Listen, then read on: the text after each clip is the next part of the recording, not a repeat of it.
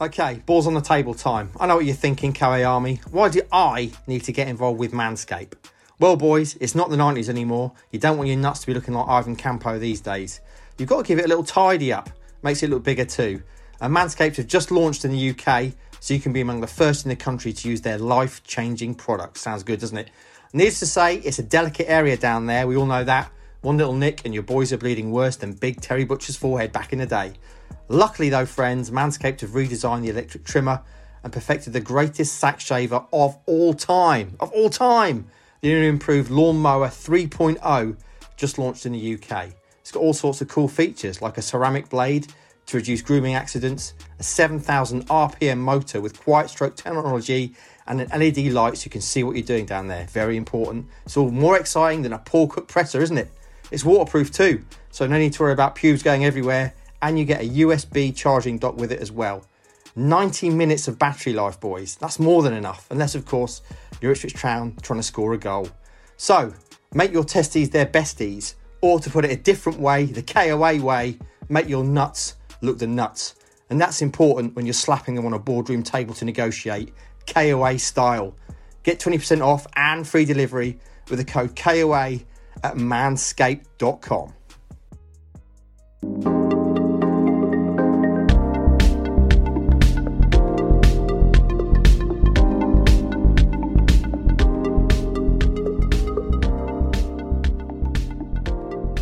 Hello and welcome to another edition of the Kings of Anglia Ipswich Town podcast. My name is Andy Warren and I'm joined by Stuart Watson and Ross Halls on this most joyous of days. It's a wonderful day and you all know why. I've got a blue tick on Twitter. I've been verified.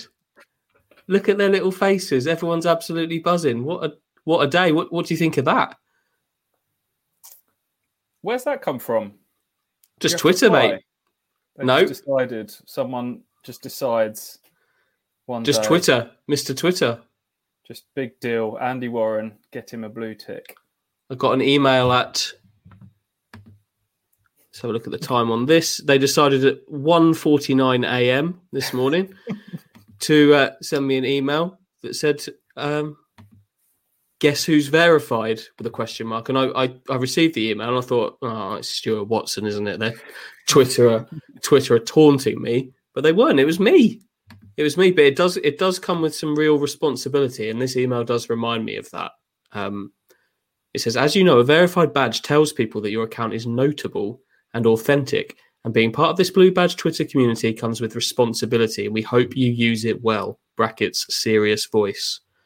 Be kind, lead by example, and tweet others how you want to be tweeted. It's very serious business, and I think there's a reason why I've been given this. I think that clearly they think that I can uphold the standards and improve their brand, and I'm fine to go with that, but I don't want to rub it in anybody's face. So this is the last we'll speak of it, okay? I'm really happy for you, mate. I believe seriously, you. I'm really happy for you. Thanks very much. I promise I won't let it change me as a person. I'll still be me.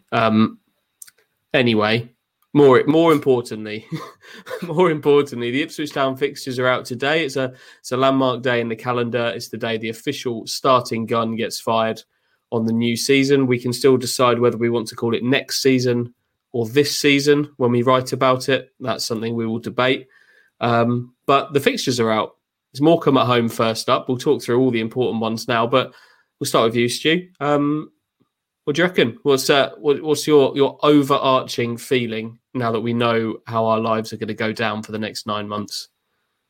It's a bit different for us, isn't it? We're having a look at where we've got to go and when, and how it sort of guides our entire lives for the next 9 months. I guess for everyone else out there, you've all got little individual situations where, you know, what games am I going to miss while I'm on holiday or at a wedding, or can I make that away trip that I've always wanted to do? So everyone has different things to look out for when they look at the fixture list. We always try and analyse it to within an inch of its life, because that's the fun thing to do at this time of year. But quite frankly, it doesn't mean a huge amount, does it? You play everybody twice, home and away, and we'll see what happens. But yeah, it's a bit of a fool's errand, as I said, trying to sort of make sense of it. But we'll give it a go anyway, because. What about you? You've got a special trip on your birthday, haven't you? Yeah, Bolton away. That'll be nice for me. It's nowhere else I'd rather be on my birthday in January. So yeah, what about you? Have you got a birthday game? I never used to get birthday games with Ipswich because it would always fall on an international break in October. There's not a birthday day game as such this year, but the closest one for me is a home game with Shrewsbury. So that's 3 days before. That'll just kick off a festival of celebrations. Rossi, what about you? Have you got any landmarks in their birthday game? Anything else? My birthday's in July, so normally it's a pre-season friendly against somebody. What date in July? 12th of July. That's a Monday, so I think it's Dartford. Yeah, but starts at Dartford and then all sorts kicking off. Possibly a friendly at Bury Town on the Tuesday in there. Yeah, standards. Yeah, take that. Nothing else in there in terms of landmarks for you. Not really. I think the Cheltenham Town away day on a Tuesday looks. I'm pleased that's happened in August. So it's going to be at least warm still-ish in the evenings. I think if that was a December Tuesday night, I think we would be very not happy. But yeah, there's a few away days. I think it's been kinder this year in terms of away days on a Tuesday. It's not that many. I know there's Doncaster and Rotherham and stuff, but nothing that really goes. I looked back through that earlier, and there was 16, I think, a Tuesday night games in the league alone. So that's not even taking into account the cup games. That was the most hectic and relentless of seasons. Obviously, already truncated because of COVID. Then we had the games called off over Christmas that had to be rearranged. It was just non-stop, wasn't it? We were going to Fleetwood, Accrington, Hull, Sunderland, all on Tuesday nights, and not great for us, but more importantly, not great for the players, because I think people underestimate sometimes what that does. The travel that adds to the fatigue of players sitting on coaches and getting back at 3-4 in the morning and stuff like that. And Paul Cook, towards the back end of the season, really had no time on the training pitch with his players at all between matches. So looking at it this time, it just feels just a little bit more spread out, and that there's going to be some proper gaps between games to fully prepare. As you say, the Tuesday night games are pretty kind. Cheltenham's as bad as it gets in August. So yeah, looking forward to it, and it's a decent start on paper, isn't it? Particularly with the home game, Ross. That's what we all wanted, wasn't it? We've all got this image in our mind now of the sun shining, Portman Road stands full-ish, relatively full. Hopefully that works out the way that we want it. But to start off, what should be the real start of another new beginning for Ipswich Town, we wanted that to be at Portman Road, didn't we? Regardless of the opponent. Yeah, I think Morecambe, newly promoted. I'm going to steal Stu's line from his piece online. Check it out. It can be a banana skin. You never know what you're going to get with a promoted team. But yeah, it's always good to start the season at home. Sun will be shining at Portman Road. New dawn. The owners. Once again, I'm going to steal another line from you guys from your video you did on our YouTube channel. They probably weren't wanting Morecambe to be their first game at Portman Road, but it is what it is. At least it's at home, and I'm sure that's going to be a bounce in Portman Road. I've got this image of them being presented to the crowd and standing out in the middle of the centre circle prior to kick-off, having a little wave around and things like that. That should be great, shouldn't it? If that scenario paints itself on August 7th at home to Morecambe, Stu, that could be a really quite exciting day for the club. We just need a team on the pitch to not then let everybody down, because that's what's tended to happen on the big days with Ipswich in recent years. Yeah, just need a team on the pitch full stop at the moment. Obviously, there's a bit of time now between now and the start of August, but the opening month in general, Morecambe we've talked about as the opener, Cheltenham as way in there as well, and then I think there's MK Dons, Wimbledon and Burton, who all finished bottom half of League One last season. So a real opportunity to get off to a good start. but Ipswich might still be kind of piecing this squad together.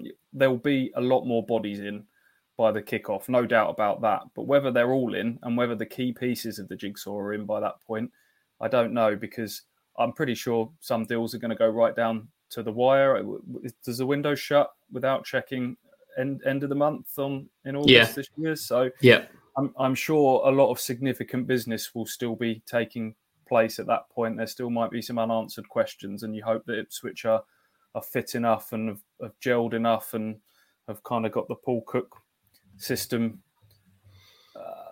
ready to go in time to kind of take advantage of that opening start. And as Ross says, it can go one or two ways against promoted sides. Sometimes I think you're better off playing teams that have got relegated early doors that are still in a bit of disarray and confidence is low, whereas, you know, a team like Morecambe will be playing their first ever game of third tier football at Portman Road. This is a club that is used to playing in front of crowds of about 2,000.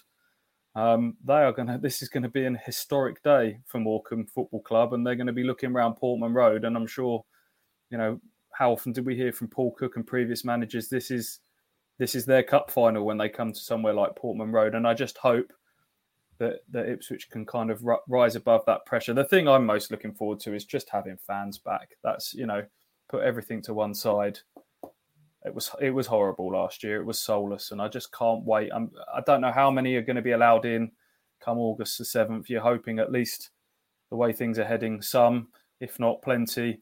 And however many it is, that's going to be electric, isn't it? With the new owners and the new era. Can't wait. Yeah, should be great. Any other games to look out for? I'm looking forward to my first trip to the home of the Shrimps, to Morecambe. Very important, Shrimps, not Shrimpers. Which I can't even remember when that game is. I'm going to scroll and find it. February, you've nailed it. Excellent. End of February 26th. A trip to the Shrimps. I'm up for that. I've not been there before. Any new grounds in there for you guys? I think that might be the only one for me. Up the Shrimps. Got to come up Morecambe, Cheltenham, and Bolton and Cambridge, which you've definitely been to. Yeah. Stewie's frozen. Rossi, what about you? Cambridge, you know, I know we've been there before, but that'll be an interesting one. Is that our derby of the season? Because they're the closest sort of team. I don't know if we, you know, class that as a derby. I'm sure Cambridge fans probably will. But, you know, Saturday, October 16th for that one. And then I think it's pretty much a quick turnaround when we play them again. I think it's in... Actually, no, tell a lie. It's 22nd of April when we face them. So, no, it's not a quick turnaround. But no, that should be an interesting one. Yeah, there's obviously the key dates in there. Away on Boxing Day at Gillingham, home to Lincoln, New Year's Day. Easter's interesting with Wigan on Easter Monday. And prior to that, Rotherham on Good Friday. That could be really interesting. And then at home to Charlton on the final day of what looks to be a relatively tough run-in, Stu, but we've looked at run-ins in the past as being, there's been easy run-ins. One of them never got played. The other easy run-in was a little bit of a disaster. The 0-0 fest. Yeah, probably not worth looking ahead at run-ins just yet, because this league could shake out very differently to how we're actually looking at these teams right now, couldn't it? Yeah, before jumping ahead to that sort of run-in, which you're right, on paper, the Easter weekend, which is kind of moving weekend when things start to happen. Rotherham away, who I fully expect to be challenging again because they seem to have the formula for bouncing back from League One, and Paul Warnes knows what he's doing there. And then an Easter Monday game against Wigan. Those Wigan games are certainly ones to look forward to, with the Cook versus Richardson dynamic. Gwion Edwards having gone there, both clubs shopping in the same market. Both clubs have got new owners, so they could be promotion rivals possibly. And then to finish off against Crewe away, decent footballing side last season, although they've had a few players starting to depart. And then Charlton at home, again, finished last season really strongly, and I think they'll be in the mix. So that's an interesting run-in, but I think we may be getting ahead of ourselves to jump ahead to that. The little period in the season that I'm always most interested in is kind of October, November time. We've seen Ipswich start really well in seasons, even there was a season where I think they won the opening 5 under Mick McCarthy and faded away, and then certainly have started both the last 2 seasons well. It's that October, November time when you really start to see the character of a team and how they respond to that first setback. And when the pitches start to get a bit heavier and the weather turns, that's when the big boys kind of separate themselves, I think. And we know, obviously, the first time Ipswich have hit a bump in the road the last couple of seasons, the wheels have fallen off. There was those back-to-back defeats against Accrington and Rotherham in the first season, where they got a bit bullied by Rotherham. That was an eye-opener. And then last season, Lincoln was one of the defeats in there, wasn't it? I can't remember the other team. So that's kind of the end of October time. So and my eyes immediately went to the fixture list at end of October period this season. Ipswich go to Portsmouth on a Tuesday night, and then they host Fleetwood at home. So that has the potential to be another little bump in the road for Ipswich, and I'm sure there will be setbacks along the way, and you just hope that they can respond to them, because then there's that November period, which is when managers start to get under pressure, fans start to get a bit twitchy, and you start to see whether expectations meet reality. There's some tough old games in that November period. Sunderland away, Rotherham at home, Charlton coming up at the start of December. So that is the period of the season where it's make or break for me. That's the time where we want Paul Cook and his players to find their big boy pants, pull them up, and be the bullies. They might even sign the bully in chief, Matt Crooks, as of yet. We'll get onto transfers and that kind of thing in a moment. But fixtures should be completed later today. We're recording this, full disclosure, before the Carabao Cup first round draw. That's being made at 3:40 p.m. today. Anyone want to have a little guess? Let's play profit. Let's Ross, who are Ipswich going to draw in round 1 of the Carabao Cup? Have a little stab. So do you fancy Crawley or Stevenage? Because that's the normal ones we get. You always get them away from home or something, or at home. So one of those probably. Which one? Let's get our revenge against Crawley, because they knocked us out of the Papa Johns. So. Let's. Yeah, please give me some of that. Stu, who's your prediction, Stu? Who are they drawing in Carabao Cup? So it's north-south divide, is that correct? Yep. Is there a seeding system in place? There's no seeding. Okay. A couple of scenarios that I would quite like. Maybe a bit of a Mick McCarthy reunion with Cardiff. That could Mick coming back to Portman Road. That's hashtag narrative. Or maybe a little trip to Sutton. Sutton now in the Football League as well. New ground, not far away. For the Aaron Drinan Memorial Shield, potentially. Give us a prediction, Stu. Mine's Wycombe Wanderers. I think they're going to draw Wycombe Wanderers. Very quickly, who's it going to be? You've said who you want. Who's it actually going to be? There's probably someone in League One that we're not bothered about. Do you know what I really don't want it to be is that, and it probably will happen, is that the opening game will be this cup game. All this excitement about the first home game being Morecambe, and now increasingly the season starts with the Carabao Cup first round fixture, because clubs, I think if both clubs agree, you can move it forward before that first game, and that doesn't feel like the curtain raiser to me. That always just feels like an extension of pre-season. We had it last year with Bristol Rovers, didn't we?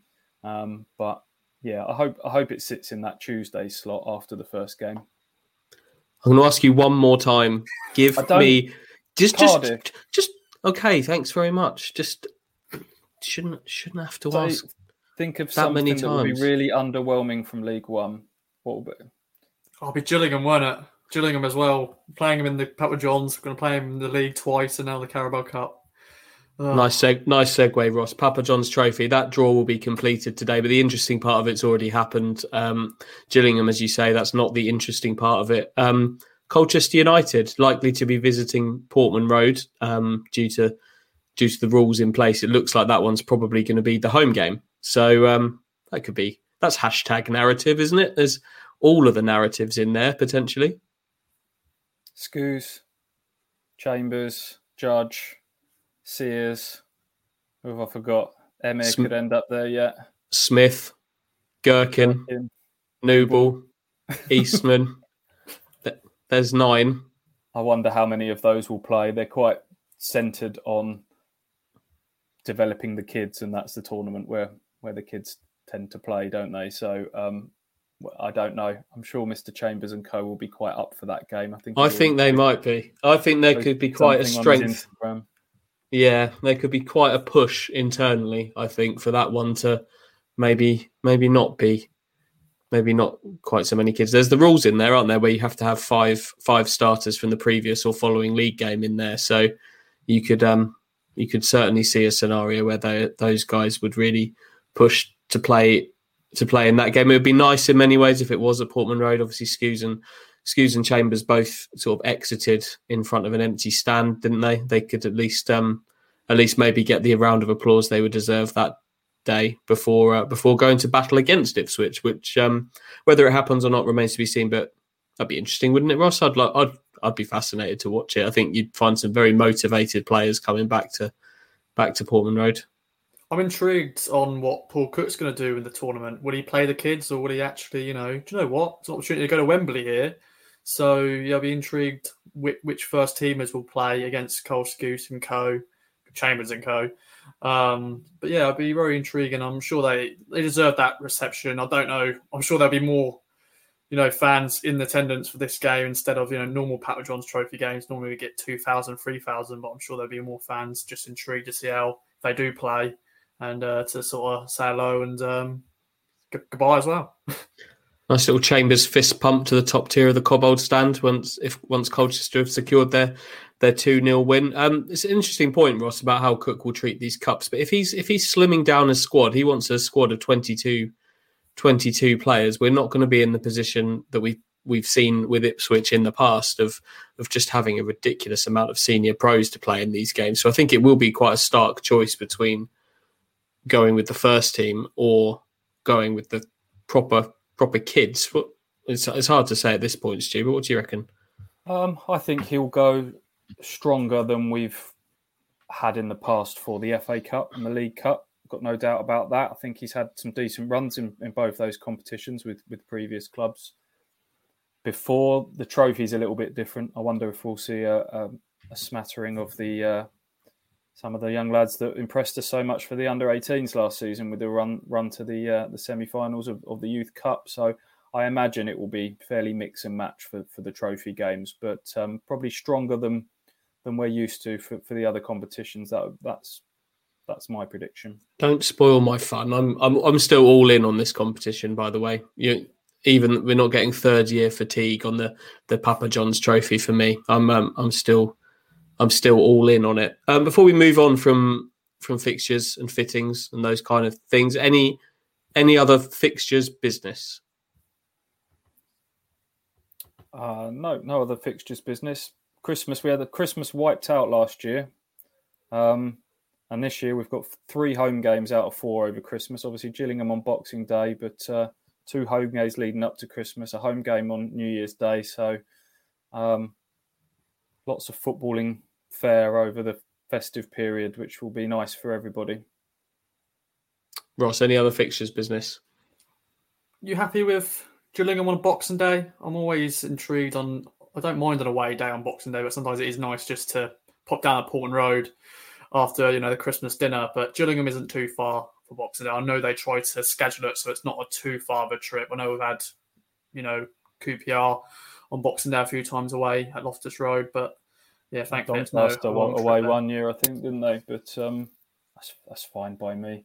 Could be a bit cold and wet in that open away end at Priestfield, couldn't it? Yeah. Last time fans were there from an Ipswich perspective, it was gloriously hot August day, wasn't it? I think might be a little bit different this time around. Okay, we move on. We're recording this on Thursday. Saturday is fast approaching, and Saturday is the day that the Ipswich Town squad, or what is left of it, return for pre-season training. The starting gun's been fired.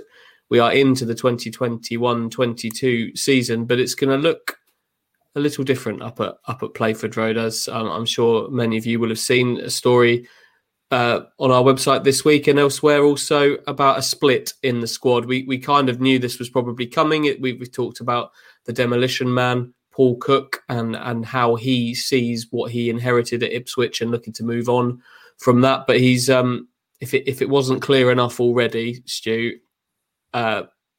news of how the squad is split heading into pre-season training makes it pretty clear just how many of these players still may well move on. Are you right to run us through that story?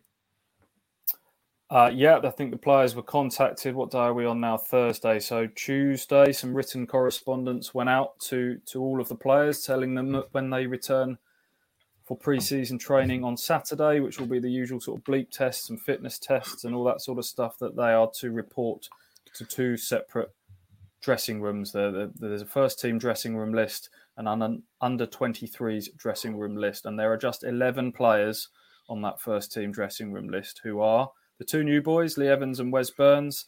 And then you've got Thomas Holy, Kane Vincent-Young, Janoi Donacien, Luke Wolfenden, Nsiala and Darba, Nolan, El Mazouni and Norwood, which means there are quite a number of surprising names that have been demoted, bombed out, whatever phrase you want to use, to the under 23. So there's a 31-man list, many of which are the new young pros, but amongst them will be Flynn Downs, Caden Jackson, Miles Kenlock, Teddy Bishop, Armando Dobra and Jack Lancaster.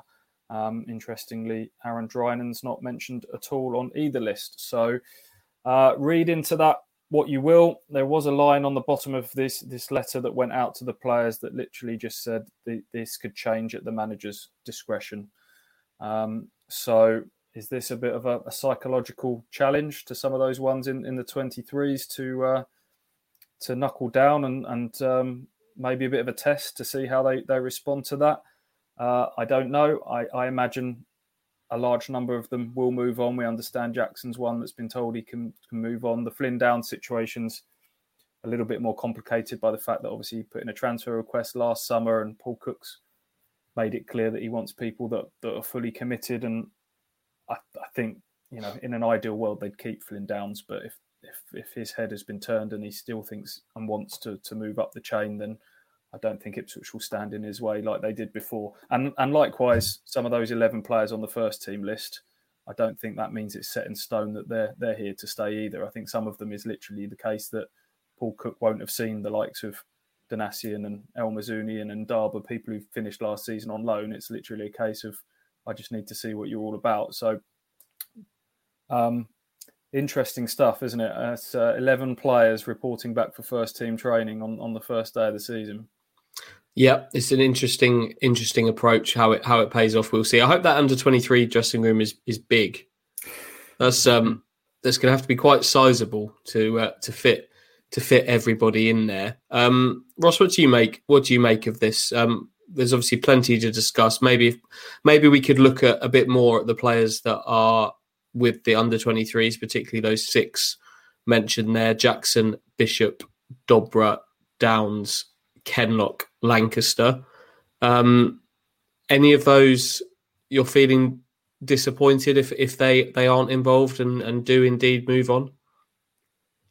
I think maybe Jack, Lancaster, I know he's had his injury problems and stuff, but I'm shocked that he's in that. Jackson, I'm not surprised with.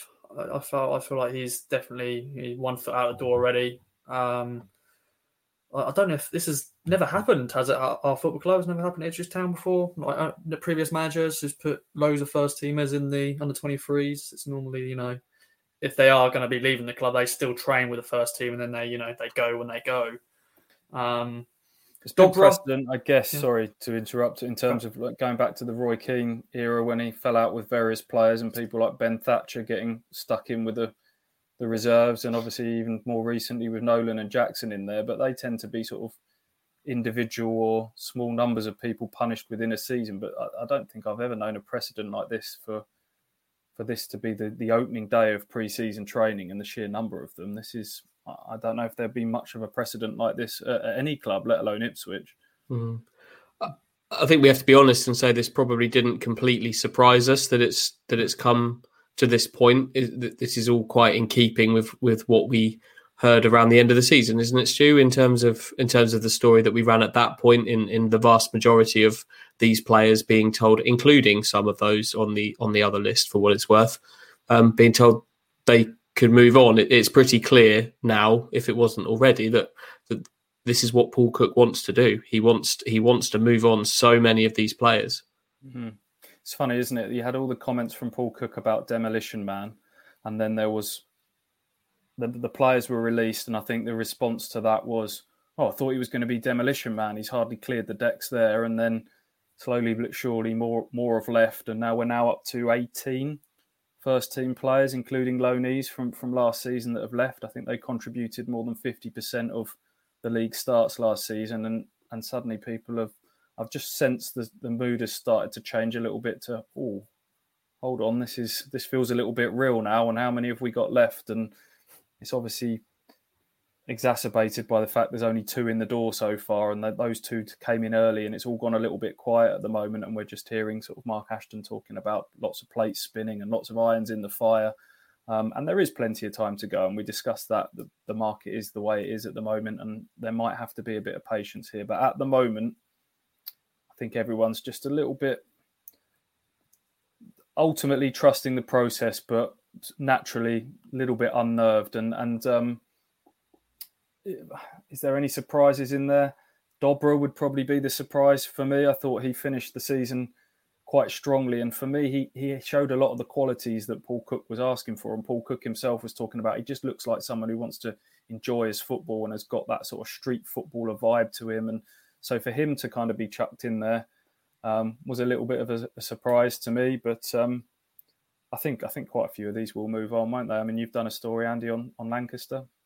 Yeah, Jack Lancaster. I think there's been a lot of interest in him this summer, and per our story, there's every chance that he moves to Cambridge, which should be a good move for him. It's obviously League One football. They were promoted last season, so he's one that I could fully see being elsewhere next season. I think people like Kenlock, I think it's pretty clear that maybe it's time for him to move on. Bishop similar, Jackson very much so.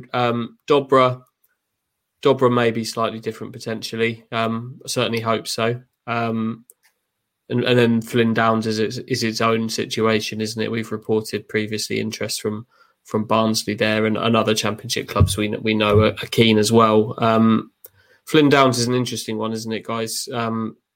Because clearly he's a player that on paper, and we talk about all this being on paper, that really any team should want.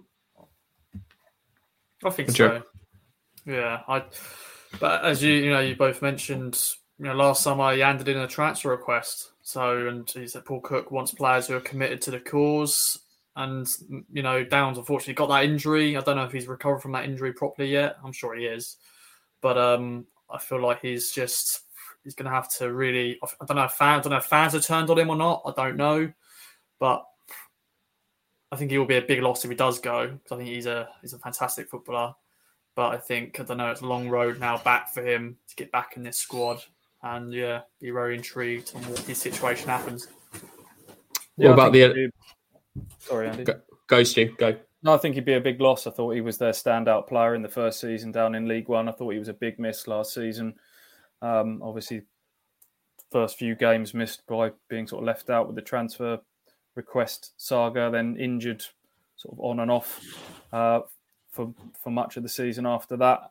I think he's well suited. We talked about Dazelle maybe not being suited to League One football. Downs, I think is suited to Cook football. I think he's suited to League One football. I think he's an asset that they could have made a lot more money on if and when they get promoted to the Championship. And so you're looking now at losing him for not a great deal of money. If we were turning down bids of circa 1.6 million, we think, sort of last season from Palace, well, his price is going to have depreciated from then. He's a year further into his contract. He's had an injury hit campaign behind him. I just wonder whether what Ipswich's valuation of him is going to be met by clubs elsewhere. I'm sure that there'll be a bit of a standoff on that one, and my fear is that will rumble on, and you don't really want those situations kind of hanging over you as you go into the first few games. You kind of had it with Martin Waghorn going into the start of the season not that long ago, and I don't think that's particularly healthy. I mean, the other thing is that I think maybe that Premier League boat may have sailed for Flynn Downs. That was his kind of summer to make that move to a club like Palace. It's probably going to be Championship interest now. Barnsley, we know, are interested. There's other Championship clubs, but it's whether he now has got boosted ideas in his mind about what sort of club he's going to go to, and whether he's going to wait to see if other clubs come in, and whether that does happen. So I don't think this is a situation that's going to be resolved particularly quickly. Particularly now, if he's going to be training with the under-23s, it could get quite ugly, couldn't it? Not just for him, but for other players in there. We know Ipswich have had big squads in the past, but they weren't full of players who were told you're not training with the first team, you're not involved. It has got the potential to get slightly ugly there. I would fear. Hopefully for everyone's sake, those players are either moved on or can push their way back in, and that they're not just left sitting around. What about the 11? We'll call them the 11. Sue's right. There's players in there that Cook hasn't seen. Donatian was obviously on loan at Fleetwood and could potentially have gone back there as part of the Burns deal, but he's going to get a chance just to show what he can do. And Darba was up at Ayr. Idris was on loan at Grimsby and subsequently injured, so he's not seen any of these guys.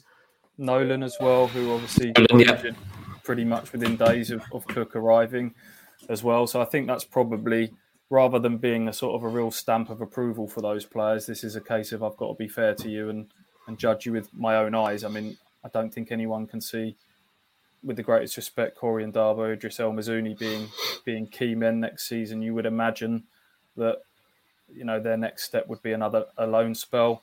Thomas Holy, we're pretty sure that both Holy and Cornell were told that they could move on this summer. That might just be a case of needing a goalkeeper to be involved in the sessions, because they haven't got another one through the door at the moment with Harry Wright and having moved on as well. So and Shibek as well. So I wouldn't read too much into the fact that Holy's been included in that. Really, I guess the ones that you could take as a stamp of approval would be Wolfenden and Norwood, who we both wondered whether there might be some question marks hanging over them at the back end of last season. But the fact that they're both included might say to me that they're very much in Paul Cook's plan going forwards.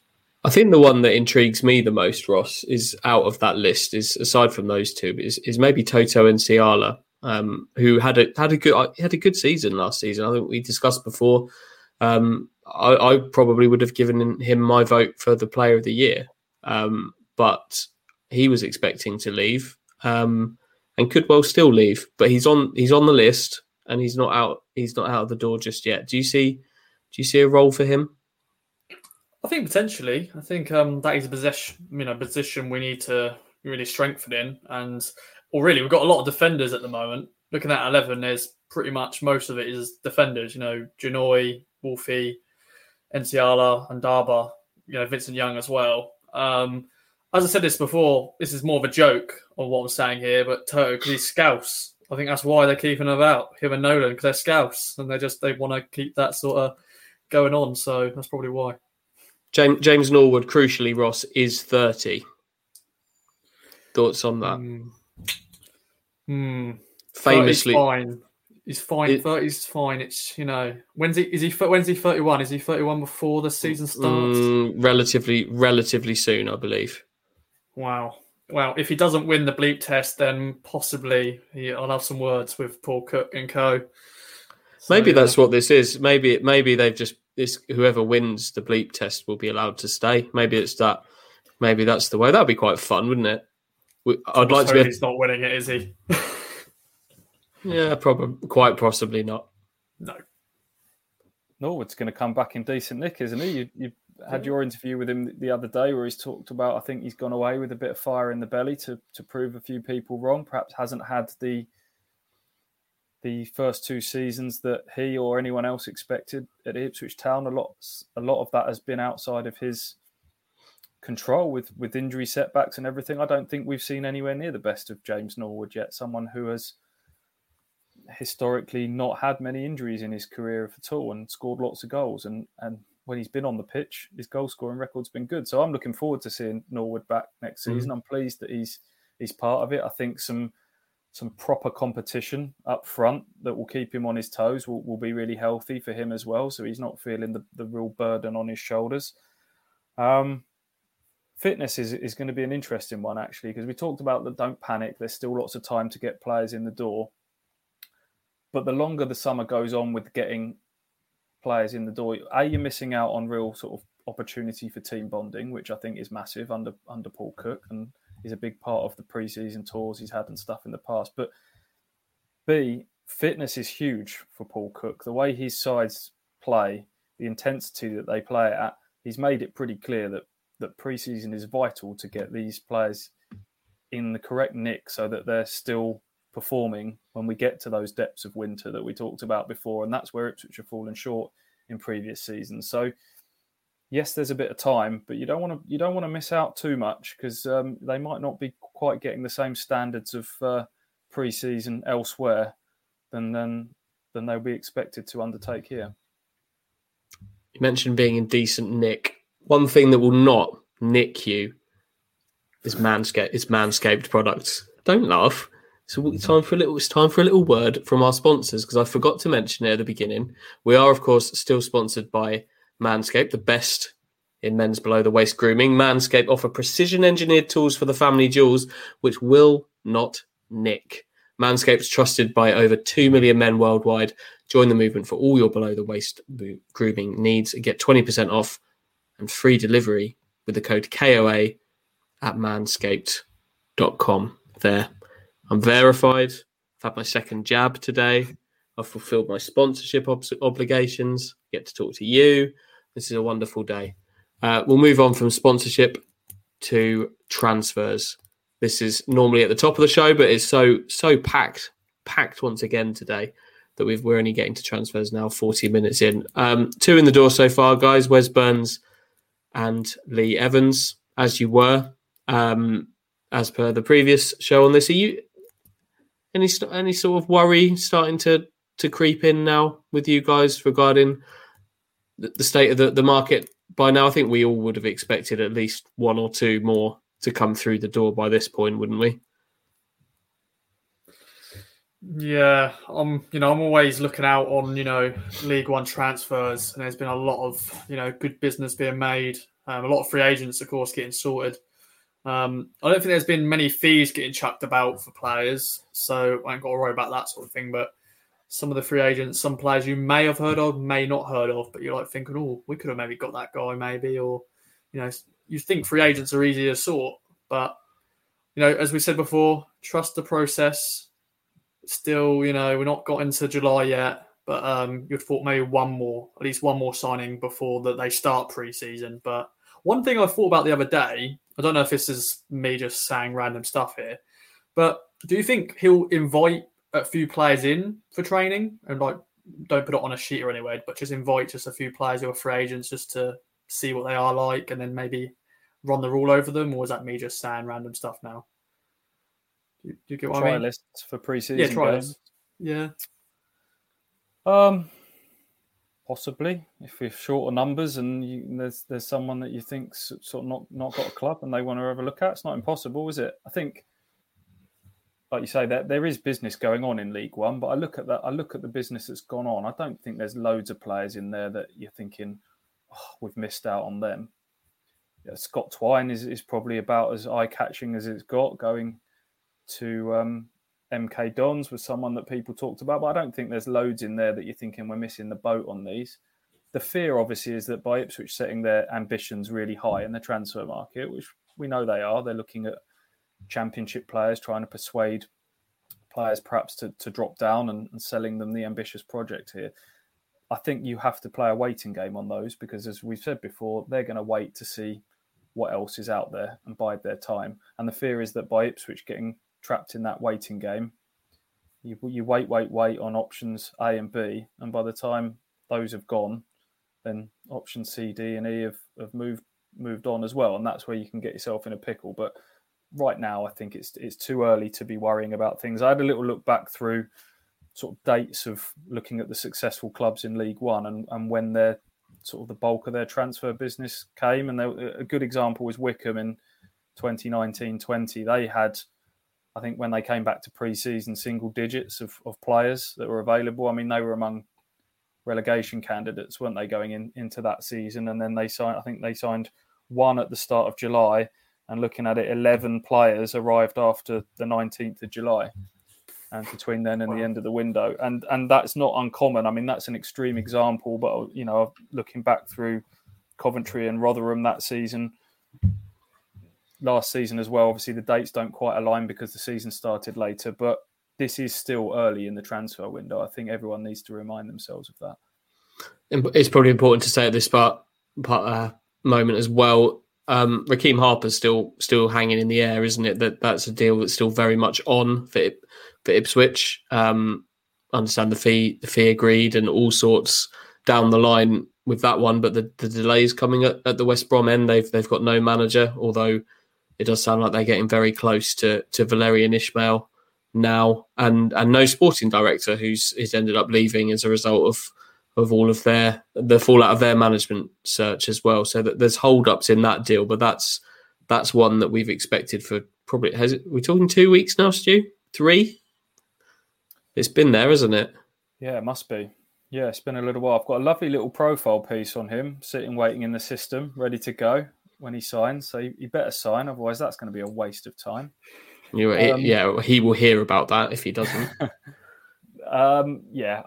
My fear was someone like Appleton was going to get the job at West Brom and might put the brakes on that one. I don't know if Valérien is necessarily going to be coming in and pulling the rug out from under that. I might be wrong, but I think with it being so advanced, I'd be surprised if that one fell through now.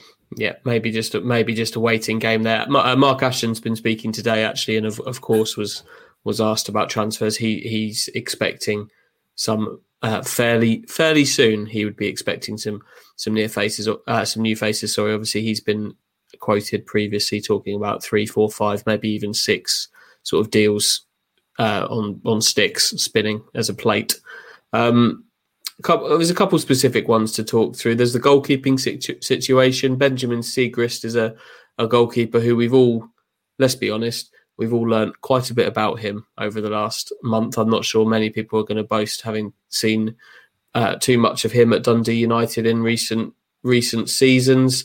But he's one that Ipswich very keen on. And Ben Amos as well at Charlton, Stu, who's a goalkeeper that you mentioned probably on the pod probably 2 weeks ago, as well as being one that's on Ipswich's radar. They want a number one, don't they? And it looks to me like one of these two men could ultimately be that number one. Yeah, could sign them both, and that might then free up the Thomas Holy exit situation there. I think they probably will end up trying to sign 2 goalkeepers. Ben Amos is out of contract at Charlton, was their first choice goalkeeper throughout the whole of last season.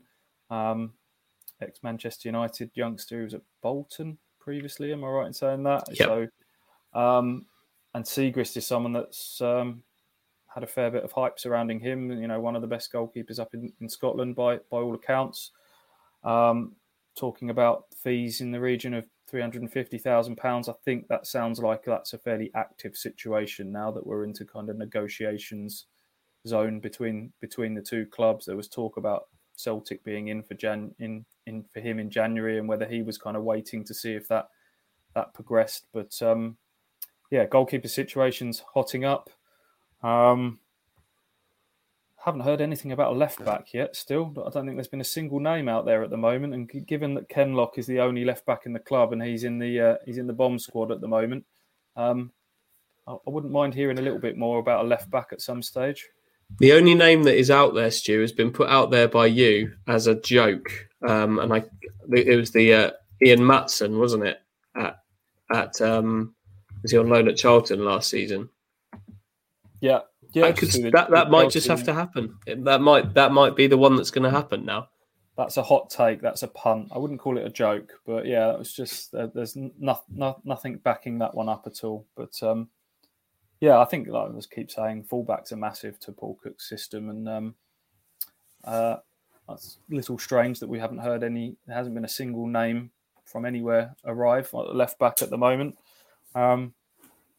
Michael Jacobs is looking a bit further forward in the team. Is one that you did a story on, Andy? Yeah, he's one that's known to Paul Cook. He was part of his Wigan teams, the one that won League One under him. Scored 12 goals that season. He's right-footed, but has played on the left. Can play behind the striker. Can play on the right, and I think he would fit really nicely into Cook's squad. Whether he's a starter, I don't know. But if you're going to want a small squad, having someone that can play any of those front three positions is perfect. So he could be one. Yeah, I think that one's one they've looked into quite seriously. He ended last season with hamstring and then knee trouble, which has not cleared up yet. So I think there's a feeling that one might be later into July if that one's going to happen. But he's a player we've seen before, isn't he, Stu? He's a front foot player. He can. I just think that versatility is going to be really important for Cook, because you can't have a small squad without having players that can play multiple positions. No, I think in that front end of the pitch, the sort of the striker and the three support players, I'd be very surprised if there's two players for every position along there. When you're talking about having that tight knit squad, that you tend to have a fair bit of versatility across those positions, and Jacobs ticks that box. On the face of it, is he 29 now? Yeah. Injury at the back end of last season. I'm not sure it's the one that's going to suddenly stick a few more 100 season tickets on, but he's trusted to Paul Cook, and I think Paul Cook trusting in his players and knowing, he talks a lot about the consistency of players and knowing I need to know exactly what I'm going to get from them week in, week out, and clearly Jacobs is someone that he feels that he has that with. So the injury situation sort of clouds that one a little bit, but I think we all knew that he was going to go back in for two or three of his former players. We've already got Lee Evans through the door, and it wouldn't surprise me one bit if there's not at least a couple more of players that he's worked with before. I think the injuries kind of only really bit him last season. This isn't a player that's had injury trouble going back several years or anything like that. And when, by all accounts, speaking to a few people that have watched Portsmouth regularly over the last season, he was only there a season. When he was on the field, he was brilliant for them. They won 10 of the 12 games that he started in League One, and he was really good for them. So the concern is the injuries. I think Portsmouth have that concern. Ipswich have that concern. So it's the reason Portsmouth are potentially entertaining the idea of allowing him to move on. And it's the reason that why Ipswich are maybe holding off on getting that done. So yeah, that could be one to maybe check in again, maybe in a couple of weeks is the kind of time frame that I was given on that one. Ross, are you with us? I'm here. Sorry, my headphones died because I've got wireless headphones, so I had to quickly swap them out for another pair. So I'm back.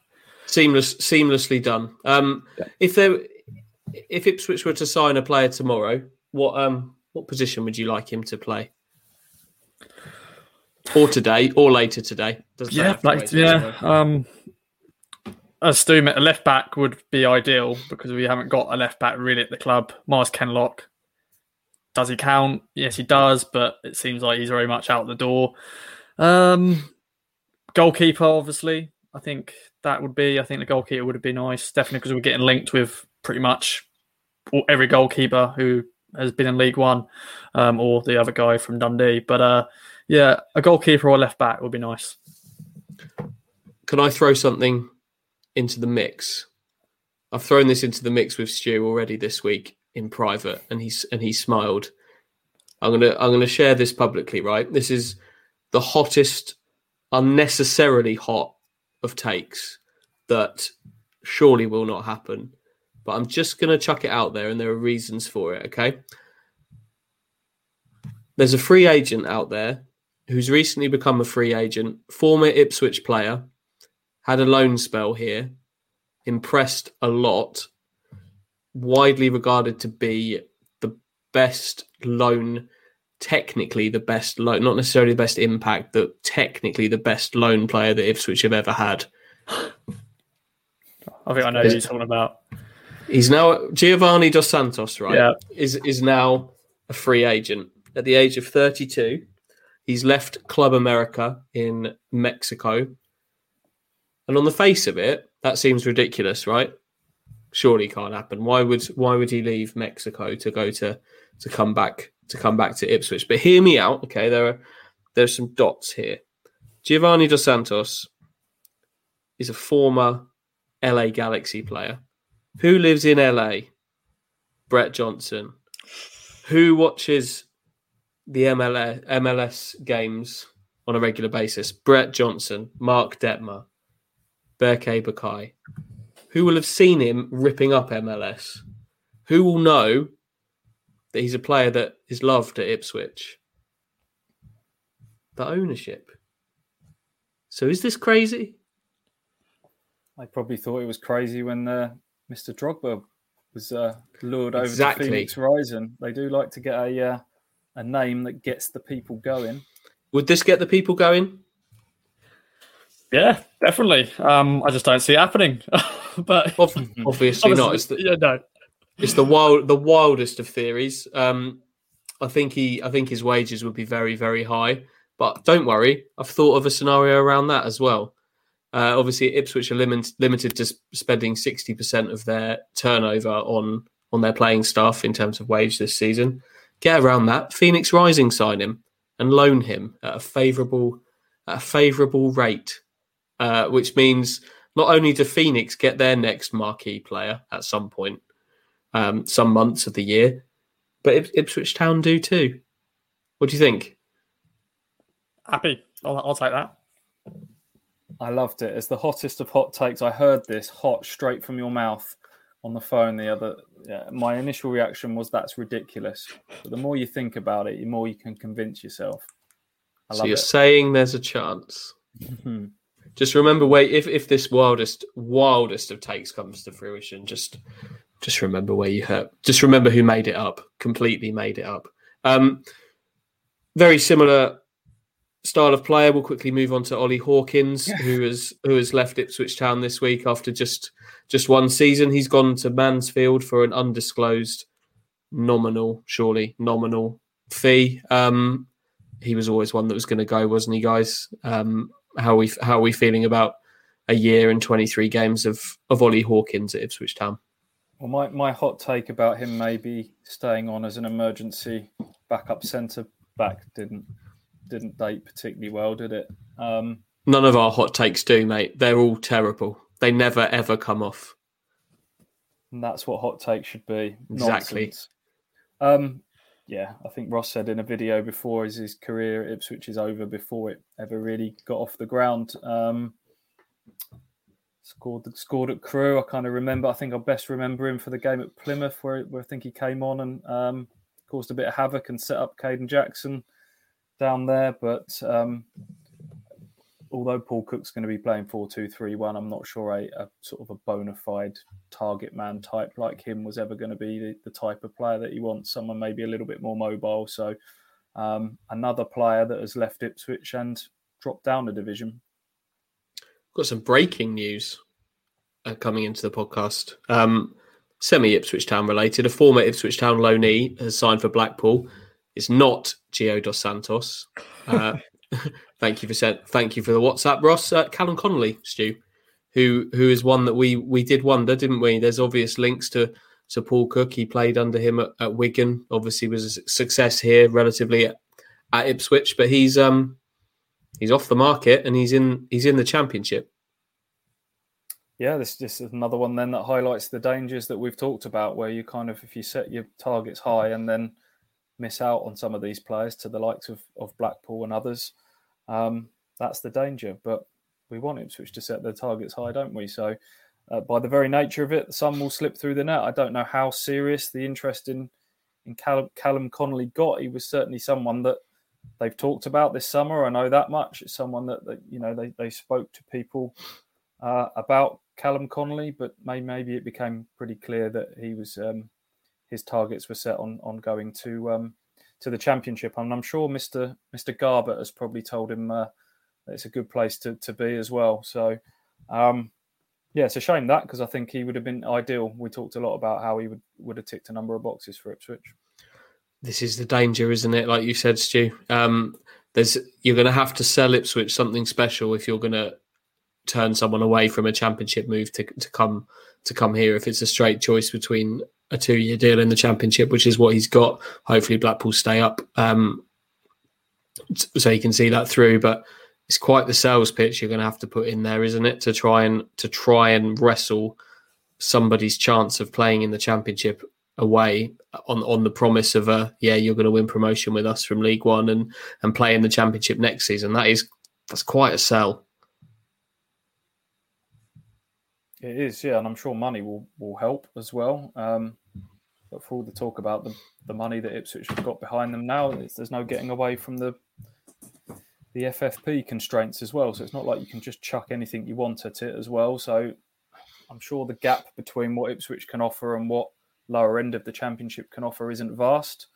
But whether that project being sold come to a team that's going to be really pushing for promotion is enough to convince some of these players to come in, time will tell, won't it? Sonny Bradley's obviously one that they couldn't quite win that argument with.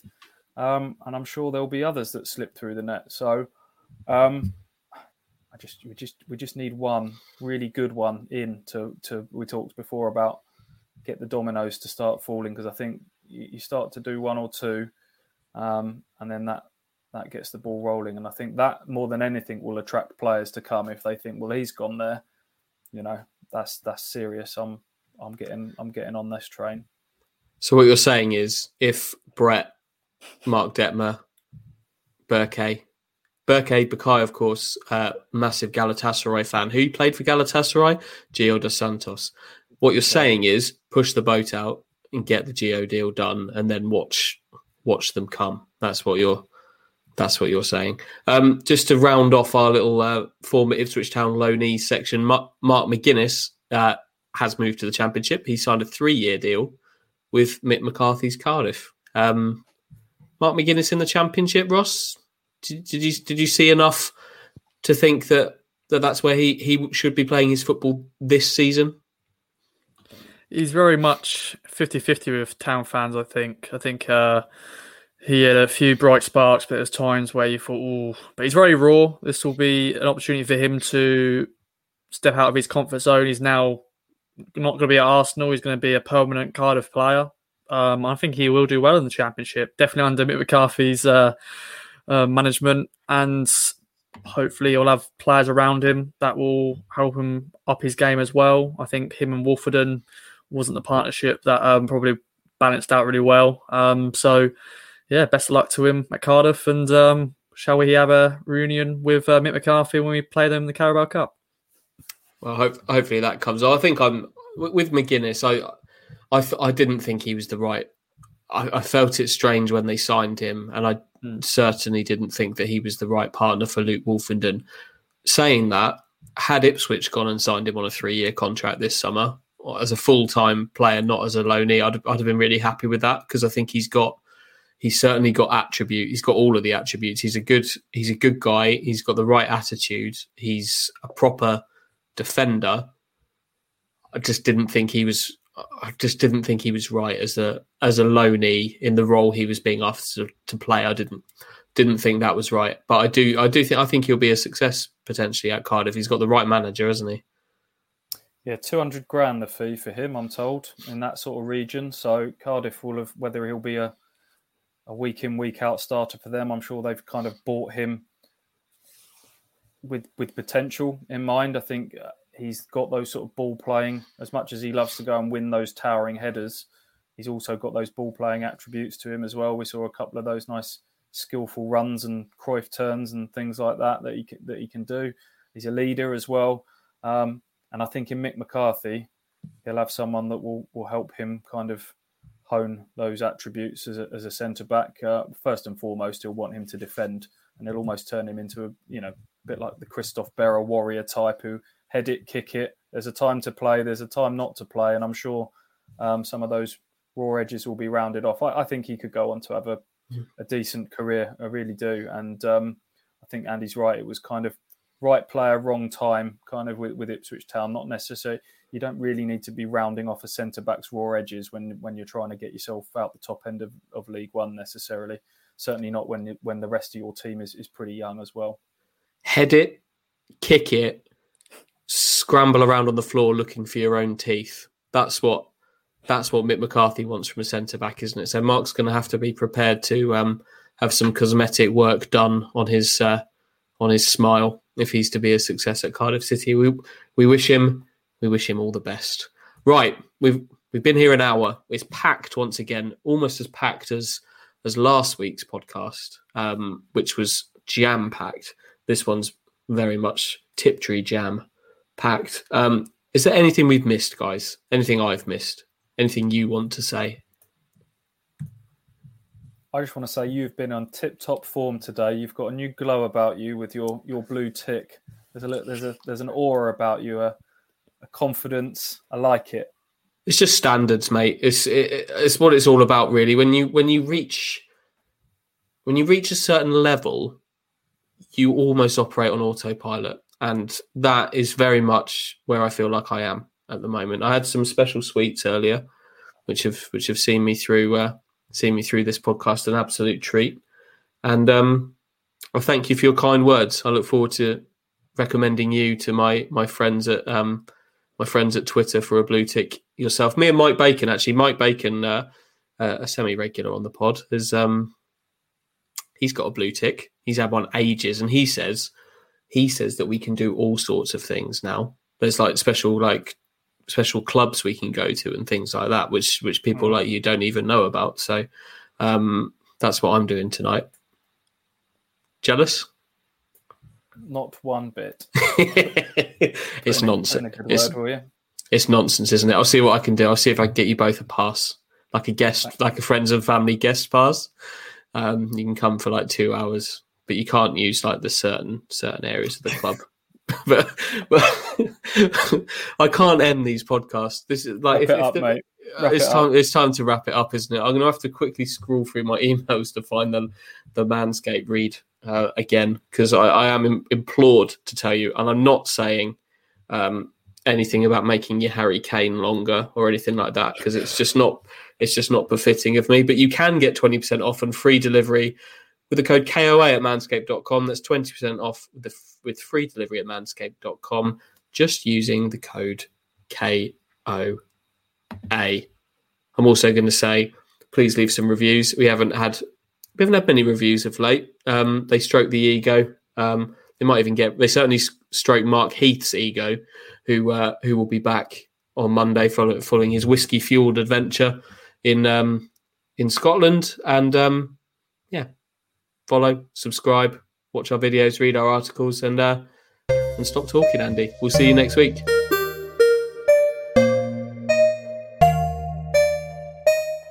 From true crime to football, Brexit to Codeville.